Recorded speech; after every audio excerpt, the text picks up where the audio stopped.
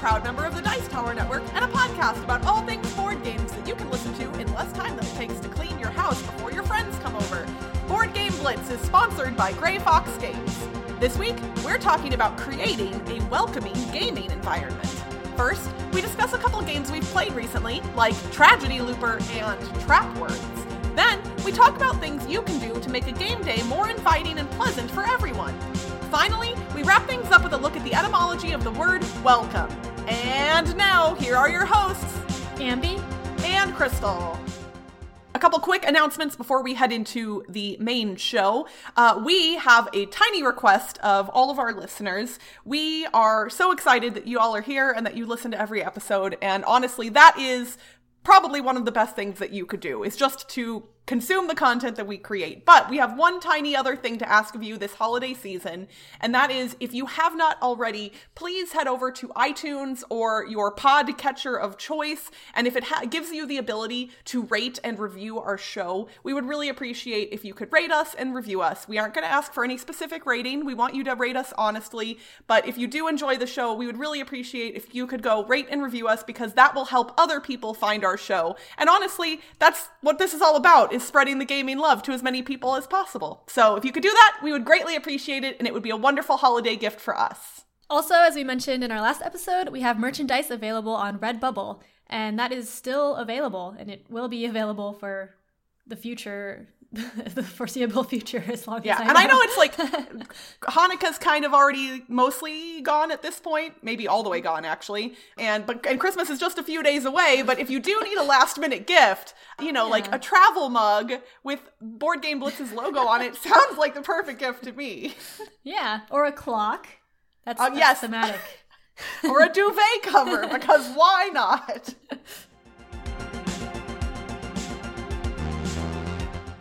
If you've watched our top 100 videos, you might remember that Tragedy Looper is my favorite game, but I haven't talked about it at all on the podcast for Recently Played because I hadn't played it in a long time. It's so funny how our favorite games often end up being the ones that we don't get to the table as often. I know. Yeah, because it's hard to get played. So for Tragedy Looper, it was designed and published in 2011 by Bakafire in Japan, and in 2014, Z-Man Games did the first English version. It's a 1 versus 3 deduction game. You can play 2 to 4 players, but with fewer players, one player plays multiple characters and there's less discussion.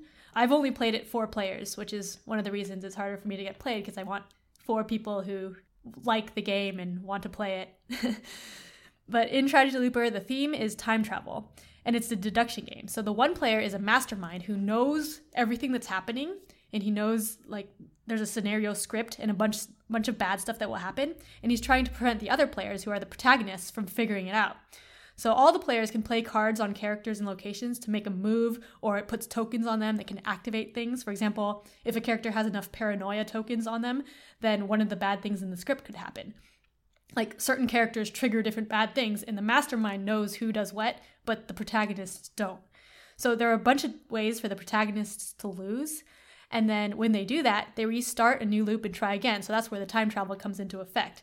And so everything resets, but then they do different actions this time to try to find out more information and lose in a different way. And they're trying to either not lose one time before all of their number of loops that they can do runs out, or figure out what all of the script scenarios is, like what the answer is. So there's a logic sheet that has all of the possibilities of different things. And as you figure things out, you're looking through the sheet and trying to figure it out, but the mastermind is actively working against you because they see what you're figuring it out, and they can do actions to try to prevent you from figuring things out. So I like that a lot because I like logic puzzles. I like just doing logic puzzles for fun, but this game is like that, but it's multiplayer because there's a person trying to prevent you from asking the questions that you need to get asked, basically. So Tragedy Looper definitely needs the right group to play. Like other deduction games, if the mastermind messes up doing something, because the mastermind knows all the answers and they control the results of everything that's happening, if they mess up something, then the deduction gets messed up and the game gets messed up. And it's like a 2 to 3 hour game. So you need to make sure that everyone is into the game and paying attention, because there's a lot to keep track of. But it's also nothing like any other game I've played because of the verses in the deduction part, because most other deduction games I've played are people asking and answering questions, whereas this one you can interact with the information that you're finding. So it's more like a hidden movement game, but it's a logic deduction with a sheet. So it's kind of like I don't know. It's very different. It kind of feels like, so I've never played Tragedy Looper, but based on the way you've described it both here and in the past to me, it kind of sounds in some small ways similar to Time Stories, if Time Stories, the game itself, was sentient. Right? Like instead of you, like as a group just playing the game against the game that's already set in stone, if Time Stories could theoretically shift and move things around based on your actions, this sounds like, I mean, obviously they are mechanically different games, but they are both based around playing through a scenario time-wise and then coming back to the beginning and starting it again. But in this case, yeah, you've got somebody that's working actively against you to prevent you from doing things. Whereas in Time Stories, the game isn't doing that. The game is just, although I guess in theory the game like sends you kind of down some red herring paths in Time Stories and it's bigger scope-wise. But this sounds a little bit more like the puzzles are a little bit more confined. I don't know if that's the right word, right? Like, would that be a good way of describing it? But yeah, like it's like with a logic puzzle, you know what the possible options are. Whereas in Time Stories, it's more abstract. Like if you're just free form trying to figure stuff out, right? Like but here there's a sheet that you have like all the different options, and then as you figure stuff out, you mentally cross out what it isn't or what it could be, and you're like taking notes of that in your mind. So like it's a very different feel, but it's kind of like Clue mixed with Time Stories theme, but then I guess the closest feeling would be like a Letters of Whitechapel type thing, because it has the person working against when other people are trying to figure it out. So if you combine like Clue for Fury of Dracula and Time Stories all together, kind of. Yeah, but if you like logic puzzles and you have a group that likes logic puzzles and you have to think constantly in the game, then you should try it out. But yeah, we've played the Tragedy Looper base game comes with 10 scenarios, and we've played all of them. You can make your own scenarios too. We haven't done that. But we also bought 2 expansions that we played one of the scenarios from the expansion, and it has new characters and new scripts and new possibilities. So there's a lot more. So once you've played a scenario, obviously you know the answers to the puzzles. Mm-hmm. Is it one of those games that like with enough time you could go back to it? Or once you've played it, are you pretty much done forever with it? If you forget the answers, then you could play it. But like, you'd probably remember as you play it, maybe. I don't know. Okay. Depends on how good your memory is. But you can play as the mastermind with a new group, because the mastermind knows the answer anyway. Okay. And that's interesting, because that's something I've kind of wanted to do with Time Stories, is I've played through all of the existing Time Stories scenarios, but I have some friends who I think would enjoy Time Stories. So I really want to play it with them, but I wouldn't actually be participating in the game. I would just kind of be like, I wouldn't actually be making any decisions, but I would be facilitating the game itself, like, and just kind of observing, because honestly, that sounds like a lot of fun to me, because I only got to experience each Time Stories scenario once, and I've forgotten things, and I kind of just want to see those, like, big aha moments happen for somebody else. Yeah, you do that with, like, escape rooms, too, right? Or escape room games, Yeah. My friend Kathy actually does that quite a bit. Like, if she finds one she really likes, then she will run it for other people, and she'll just hang out. And especially what's nice is, like, there's a couple of especially the unlocks that have, like, puzzles that are kind of ridiculous and nearly impossible to figure out based on the way the game is structured. Shout out to Unlock for breaking its own darn rules all the time in a way that I hate. Like, don't give me set rules and then break them all the time. I'm sorry. It's one of the most frustrating things about Unlock for me. But yeah, she'll like run them, and then when people hit the puzzle that she knows to be frustrating for most people, she's kind of there and ready to like give tiny clues to help out, which is nice. Okay, the game I wanted to talk about today, I actually technically have not played a full game of it yet, but it's something that I got to demo at BGG Con, and I keep forgetting to mention in like all of my BGG Con recap type things. And I feel like it's a game that would be great with like families and casual gamers this time of year. So I wanted to mention it, and that is Trap Words. Trap Words, published in 2018 from CGE.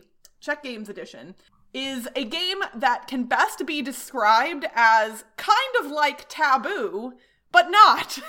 So in Trap Words, you have 2 teams, and you have a little tiny board made up of dungeon tiles. You put out 5 dungeon tiles, and each team has a standee that starts on the first tile, and you are trying to progress through the dungeon to the end to fight the final monster. The way you do that is by playing a Taboo-like word game where one team will have a little booklet with a card in it that has words on it, and based on how you put the card into your little booklet, it will display one of the words on the card. And it's interesting because the booklets are positioned in such a way that like the holes on them will show different words on different cards. Kind of hard to describe in an audio format, but needless to say, there's lots of words on every card, but you won't always see all of them. So then, based on that word, they pass the booklet to the other team, and the other team then gets to select trap words. So those of you who are familiar with the classic game Taboo know that one team has a list of predetermined words that they are sitting in front of them, and if the other team, when they're giving clues to their team members, say one of the words that are on the sheet, you hit the buzzer and they don't get a point for that word. In this game, instead of having a predetermined list, you get to come up with the words that the other team isn't allowed to say. But they don't get to know the words that you've chosen. So, like, let's say the word that you have to get your team to guess is monkey. Then the other team gets to write down a set number of words that you aren't allowed to say, but you won't know what they are. So let's say they wrote down banana, primate, and jungle. You don't know they wrote down those words, and you have to describe to your teammate, you have to get them to guess monkey without hitting any of the words that the other team wrote down. So you end up with this weird, like, dance of trying to describe a thing in very weird and vague ways. And there's also immediate metagame because you're like, well, wait, did they write down the most obvious words, or did they go 2 levels down and write less obvious, more obscure words, thinking those are the ones I was gonna say? When we played this at the demo booth at CGE at BGGCon, I had to describe lemonade to my team, and I think I ended up describing it. It was something like, this is a liquid that you pour into your face hole that might make you pucker. So, like, I didn't want to say drink, I didn't want to say beverage, I didn't want to say sour. Like, I was trying to avoid all the words that seemed obvious. And everybody was watching me, and I was saying things very slowly and methodically, and they were all just laughing so hard because they were like, pour into your face hole. Oh, yeah, because I didn't want to say mouth either. So, like, it was very amusing. This game is great. There's like curse cards that make things harder for you. Like, you have to give all of your clues in a single breath. There's like a petrify card that makes you have to like physically freeze. There's some other ones that are great. You got to play this one too at BGGCon, right, Ambi? I actually played it like a while ago because one of my friends had a review copy. So yeah, I really like the trap words part, the taboo part, but I thought the like dungeon part of the game was kind of weird and not as fun. Like the board doesn't seem necessary. Like you could honestly just get this out and play the taboo part of it essentially if you wanted. That's what I like. Yeah, but I think like if your family likes Taboo or liked Taboo back in the day, this is an easy get. And I want to say I looked it up and I believe it's available like pretty much everywhere now. It just came out like a month ago, and I think on Amazon it's like $20. I imagine from Miniature Market or Cool Stuff Inc. it's probably even cheaper than that. So if you're looking for a great family game this holiday season, this is one I would highly recommend, and that is Trap Words.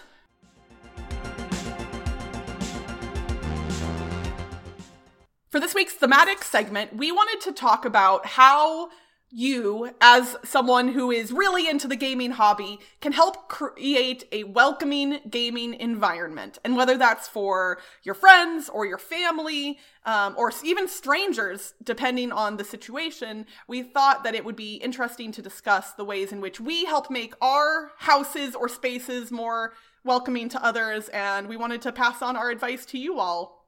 Yeah, so we host people over occasionally.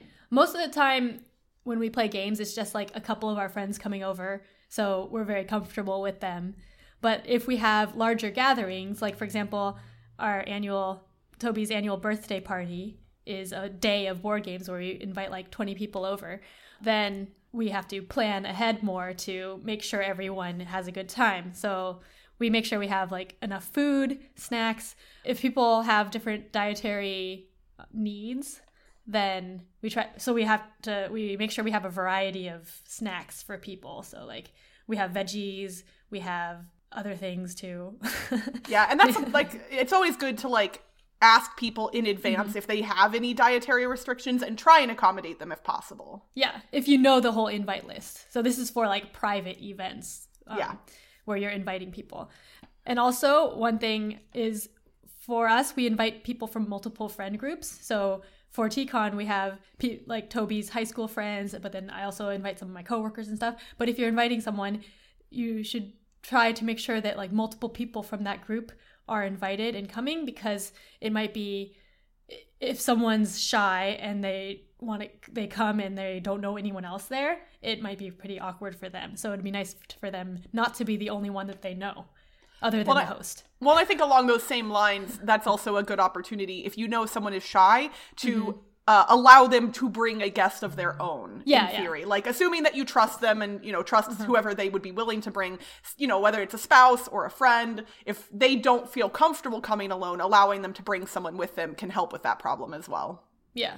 I think it's good to, and again, this is for events at your own house where you know the people who are coming for the most part. It's always good to have a good gauge of your friends, who they are, what they like, what their mood is, and to stay attuned to how they're feeling during the event as well. Not just like planning in advance, but staying aware of the mood generally during the event. I think for a lot of us gamers, it is easy to get into a game and get really distracted and kind of like stop paying attention to everything else around you while you're focused on a game. And if you are hosting an event, you need to be aware and considerate of other people who are in your house. So I've been very lucky in that a lot of my friends are people I know really well, and they almost kind of take on hosting duties along with me at my own house. Like, yeah, that happens to me too.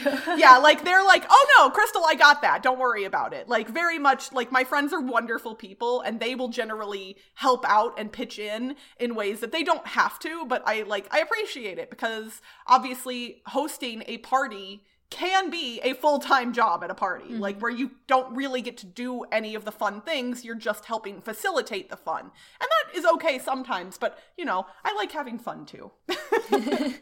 Yeah. I usually try to go around and check around, make sure everyone's like having fun. People got into a game, especially for the people who are newer or don't know as many people there. Make sure they got a game to play before I go and play my own game.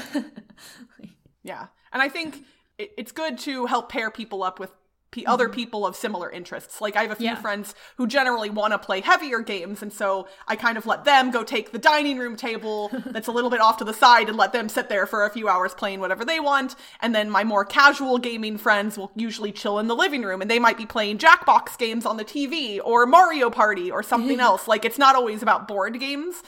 And my birthday party, as we're recording this, is a little less than a week away, but when this episode releases, it will have been a few days ago. But yeah, I don't know how many RSVPs I have so far. I think we're probably going to have around 20 or 25 people coming. Wow.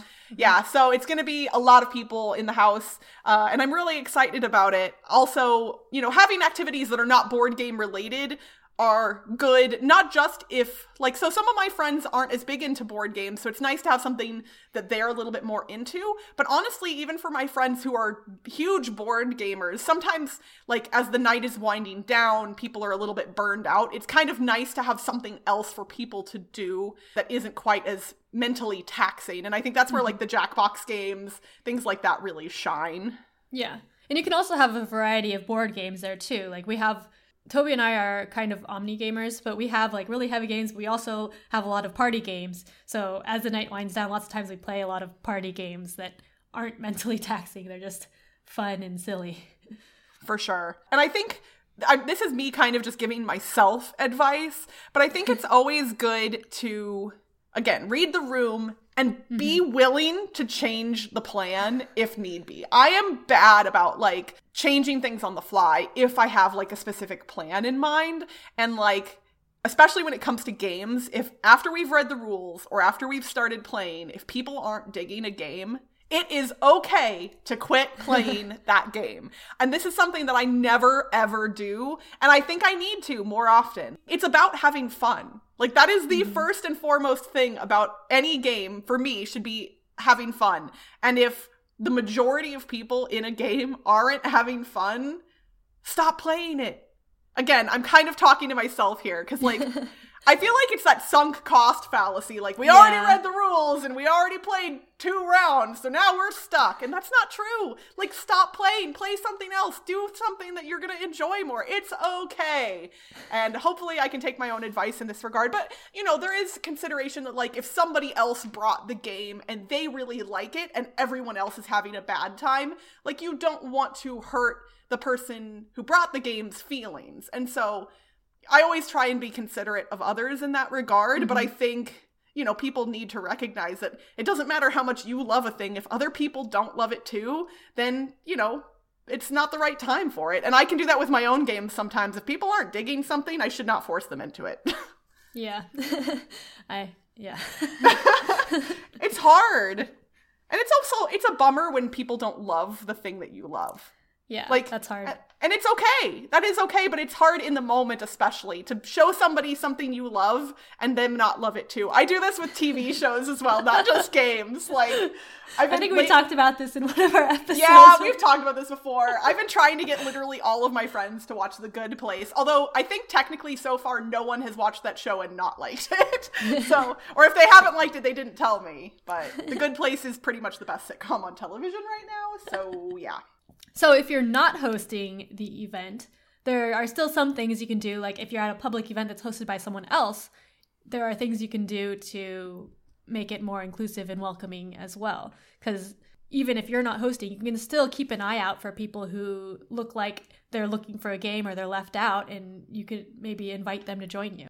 Absolutely. And obviously, like, it's best if the host of an event is working hard to make sure that kind of stuff is happening. But if you're attending an event, I think you do have some ownership in helping it succeed. You know, you're not solely responsible, but if everyone attending an event paid no attention to anyone else's feelings, then obviously that would be a pretty crummy event. So I think, you know, being willing to play a game that somebody else really wants to play, or inviting somebody who looks left out over to join your group, all of those things can help make a gaming event more successful and more welcoming to people. And, you know, just being aware of that kind of stuff is a good thing to do in general in life. Yeah.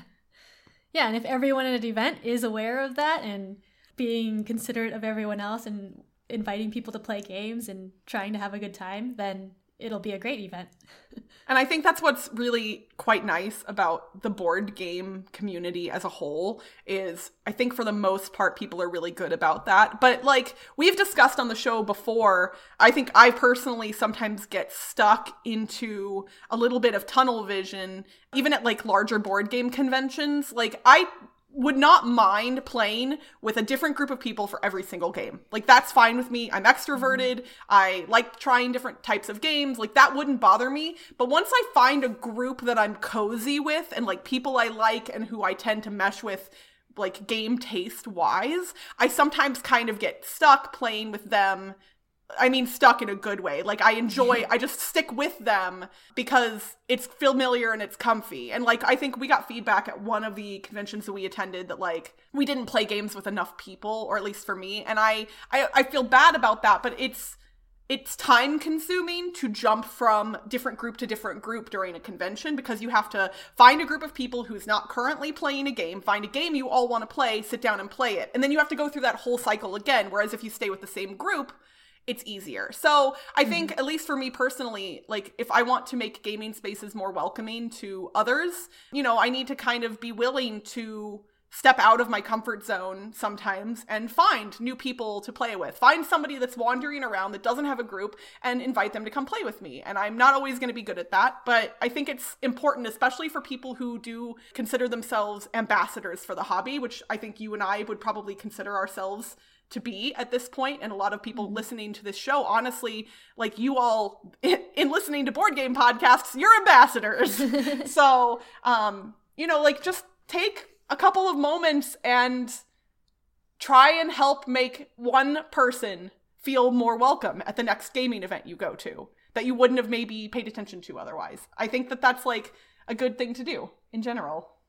Yeah, I need to work on that too, because, well, I get really anxious about talking to new people, so I need to have people that I know already in order to invite someone else too. Well, and I think that's especially hard for you because you and Toby enjoy playing games together and you both travel together too. So like if you were traveling without Toby, then you would almost be forced into that a little bit more often. Yeah. But like it's comfortable for you to play games with Toby. So like it makes sense. I get it. It's not that you're avoiding other people. It's just you guys are right there. It's right there. But we play with other people too. Like we met a few people this year at BGG Con and played with them, like a lot of different games.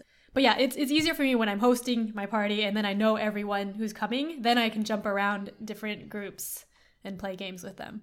Yeah, I mean, I think you're probably more the norm. Like, I think a lot of board gamers would consider themselves to be a little bit more introverted. And, going up to a stranger can be a very scary thing. Like, yeah. I'm not saying that people should do something that makes them uncomfortable. I'm just saying, like, if you are able to do something that would help make somebody else feel more welcome, that's something important to do in general. Yeah.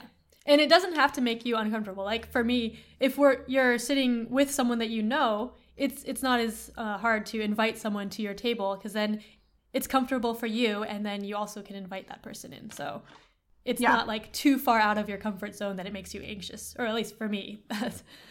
And I think that this is especially important if you are at a gaming event that isn't populated with hobby gamers. If you happen to be at like a work party where gaming somehow is involved, or a public event where there are games present, but the people present aren't as like into the hobby, it's important to be willing to play games that are maybe not your normal stuff. Like a lot of people really still like classic board games. And I think a lot of hobby gamers tend to kind of turn up their nose at things, like that we used to play as kids, but now we've moved on from them. And it's like, well, but why? Like if people enjoy it and you can help maybe usher them into the hobby, whether they, it doesn't matter if they keep playing those older games, but they're never going to discover the new ones unless somebody like you sits down and plays Scrabble with them, maybe, So it's, I don't know, this whole thing is just basically a big lecture about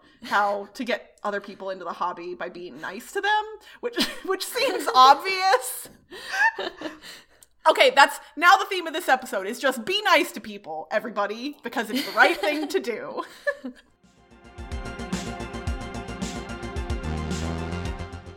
For this week's etymology segment, I'm going to look at the origins of the English word welcome. The English word welcome can be traced back through the Old English wilkuma, which was an exclamation of kindly greeting, or, more literally translated, meant one whose coming suits another's will or wish. That word came from the word willa, which meant pleasure, desire, or choice. That was a combination of the words will and kuma, which meant guest, and that word was related to the word kuman, which meant to come. These words stemmed from the Proto-Indo-European root gwa, G-W-A, which meant to go or come. Words of similar formation exist in both Old High German, willkommen, or willkommen, and Middle Dutch, welkom. Shout out to Dave Luza from the This Game is Broken podcast for helping me with the pronunciation of that last one. Hopefully, we provided some good tips for helping you welcome friends and family into your home or to a gaming day you're attending, and you'll be able to play some fun games with everyone this holiday season. And that's it for this week's Board Game Blitz. Visit our website, boardgameblitz.com, for video and blog content, as well as to get links to all our social media pages, including our Facebook, Twitter, Instagram, and Board Game Geek Guild.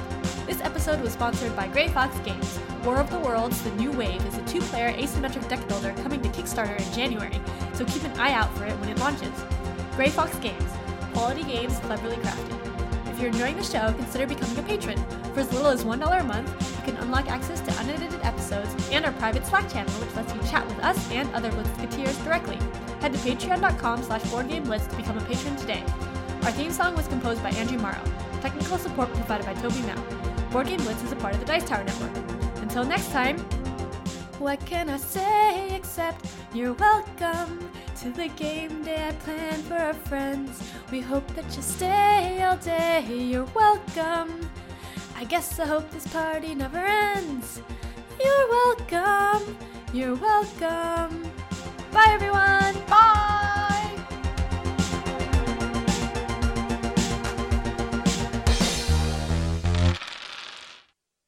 For a classroom filled with very thoughtful and kind young...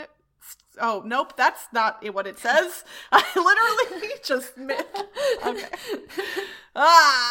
Okay. It's alliteration time, everyone!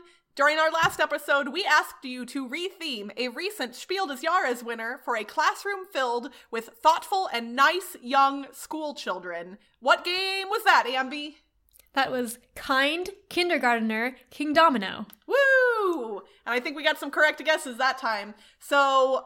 in case some of you have not, I realized we haven't actually explained what the alliteration puzzles are in a while, so in case anybody is new to the show and is very confused by this little end segment, we're going to ask you to retheme a game, and the answer to the puzzle is always 3 words that start with the same letter.